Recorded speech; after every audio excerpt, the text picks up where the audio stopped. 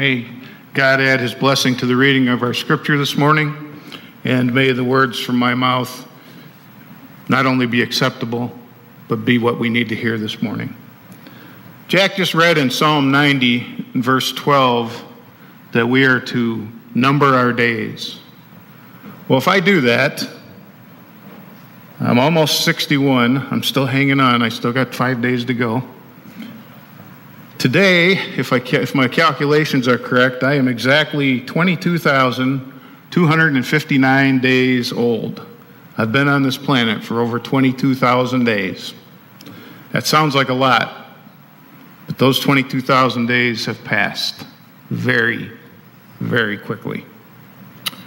Today, I want to focus not on counting our days, but rather on making our days count.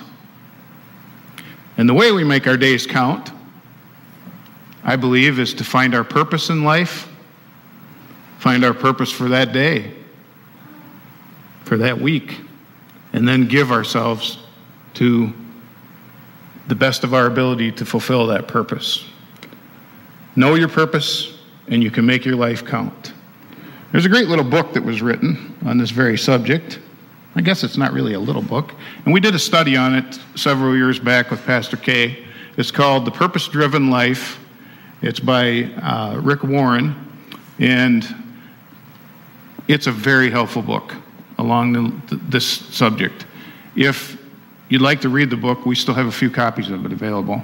If you'd like to borrow it, or if you'd like to keep it, let me know. We can provide you with a copy of it. But it's a good book that gives us some good guidelines on this subject. Psychologist Martin Seligman once said, "Human beings want to have meaning. They do not want to wake up in the morning with a gnawing realization that they are fidgeting until they die." End quote. Our purpose is the thing that keeps us from doing that fidgeting of our lives away. Maybe our purpose might be pleasure. Our purpose might be self-gratification, or it might be power. It might be keeping up with the neighbors. It might be raising a great family. It might be making our parents proud. It might be retiring early. It might be doing good works in our community and for others around the world. We can have many purposes in life, but whatever that purpose is, whether we consciously choose it or we just sort of drift along, it is a standard that we think about when we measure the success or the failure of each of our days. Jesus only lived 12,045 days on this earth. Yet historians and theologians agree that he was the most influential man who ever lived. From age 12, Jesus knew his purpose in life, and that was to do the will of his Father who had sent him. Even when God's will was painful, even when his friends didn't support him, even betrayed him, he still lived only to fulfill God's purpose for his life. In verse 30, it says that Jesus left that place and passed through Galilee. He didn't want anyone to know where they were because he was teaching them, the disciples. He said to them, "The Son of Man is going to be betrayed," and he told them that he was going to be killed, and after 3 days he would rise again. But as we read, they didn't understand, and they were afraid to ask him about it. The reason that Jesus understood his purpose so clearly is because he was not entirely a human being. He was thinking also with the mind of God. Throughout the Gospels, we see Jesus many times going away and spending time in prayer. And through prayer, he filled his mind with the thoughts of God. He filled his heart with the will of God. He filled his mouth with the words of God. And I think he also pointed his body and his feet in the direction of the will of God. But it's obvious in this passage that Jesus' friends, the disciples, did not understand what he was talking about. And even worse, they didn't want to understand. Those words they heard, they did not want to believe. They were afraid to know the truth. And I think sometimes we are afraid to know the truth. We are afraid to surrender our lives to God. Maybe we don't pray because we're afraid of what will happen if we give God our lives. Never pray for patience. Never do that.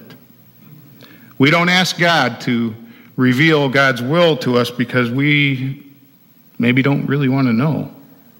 We want a comfortable life. We want things the way we want them. And if we see our lives through God's eyes, we just might have to change some of our life, some of our purpose. That's the challenge that Jesus faced in this story. He has already used up 12,037 of his 12,045 days. He only has a little over a week left. If he's ever going to teach his disciples about the purpose of their lives, he's got to get it done soon. How would they be living if their plans and their purposes lined up with God's will? The answer was surprising then, and it's still a challenge for us today. Verse 33 reads, when he was in the house, he asked them, what were you arguing about on the road? But they kept quiet because they had argued about who was the greatest.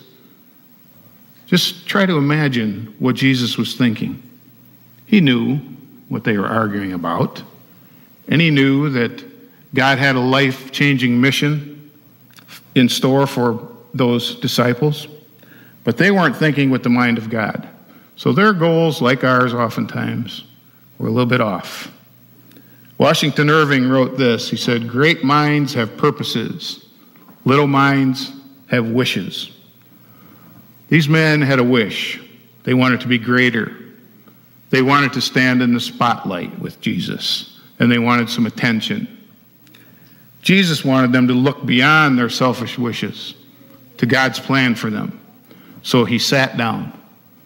Now, Jesus didn't sit down because he was tired. Jesus sat down because that's what rabbis did in those days. They sat down to teach. This was a teachable moment.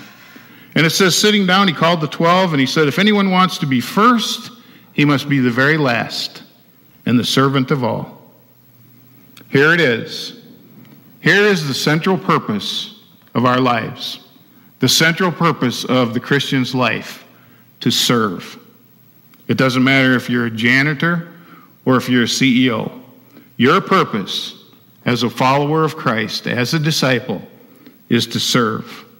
Many very successful people understand this concept. There was one man who had a huge impact on his company, because he understood this idea. The founder of Wendy's fast food restaurants, Dave Thomas. Dave Thomas was a remarkable success story. He was adopted as a child. He never finished high school. In his book called Well Done, The Common Guy's Guide to Everyday Success, Dave said that he got his MBA long before he got his GED. He said he had a photo of himself in his MBA graduation outfit, which was a snazzy red work apron. He claimed to be the only founder among all the big companies in America whose picture in the annual report showed him with a mop and a mop bucket. That wasn't a joke. He called it leading by example. At Wendy's, he said, MBA didn't stand for what you think, not Master of Business Administration, but for mop bucket attitude. It means a commitment to service. Dave Thomas, who died in 2002, had a great commitment to service. That's what Jesus wants from us. A mop bucket attitude. We exist to serve, not to be served. That's the secret to happiness in any job. To see your job as a calling, as a place where God has placed you, a vocation, an opportunity. Some people are very unhappy at their jobs because They want to be served rather than to serve. When will we get it? Two guys named James Citron and Richard Smith have studied the patterns of great leaders. And in their research, they learned some interesting things. They learned that the best leaders are the ones who promote other people's success. Only 4% of the top leaders that they studied were judged to be self-centered in their career goals. 4%. At least 90% of the top leaders that they studied made it a priority to help their subordinates, to help them succeed at their jobs, to help them to move up the ladder in the organization. That to them was the key to success. It was also the key to happiness, as strange as it may sound. If anyone wants to be first, Jesus said, he must be very last and the servant of all. Then there's the idea that a commitment to service, to serving people, is the key to serving God. Jesus, it says in the scripture that Jack read for us, took a little child and had him stand. Taking him in his arms, Jesus said, whoever welcomes one of these little children in my name welcomes me. And whoever welcomes me does not welcome me, but the one who sent me. A little child. I am so glad that there are people in this church who understand and believe that serving children is a part of their life purpose, and it's part of the church's purpose. I was reading about Olympic track star whose name was Kip Keino. Kip could have been a national celebrity. He won all kinds of medals in the Olympics, but instead he used his status and he used his money to start an orphanage in 2 schools in his country, Kenya. He and his wife dedicated their life to children. He says, I came into this world with nothing, I will leave with nothing.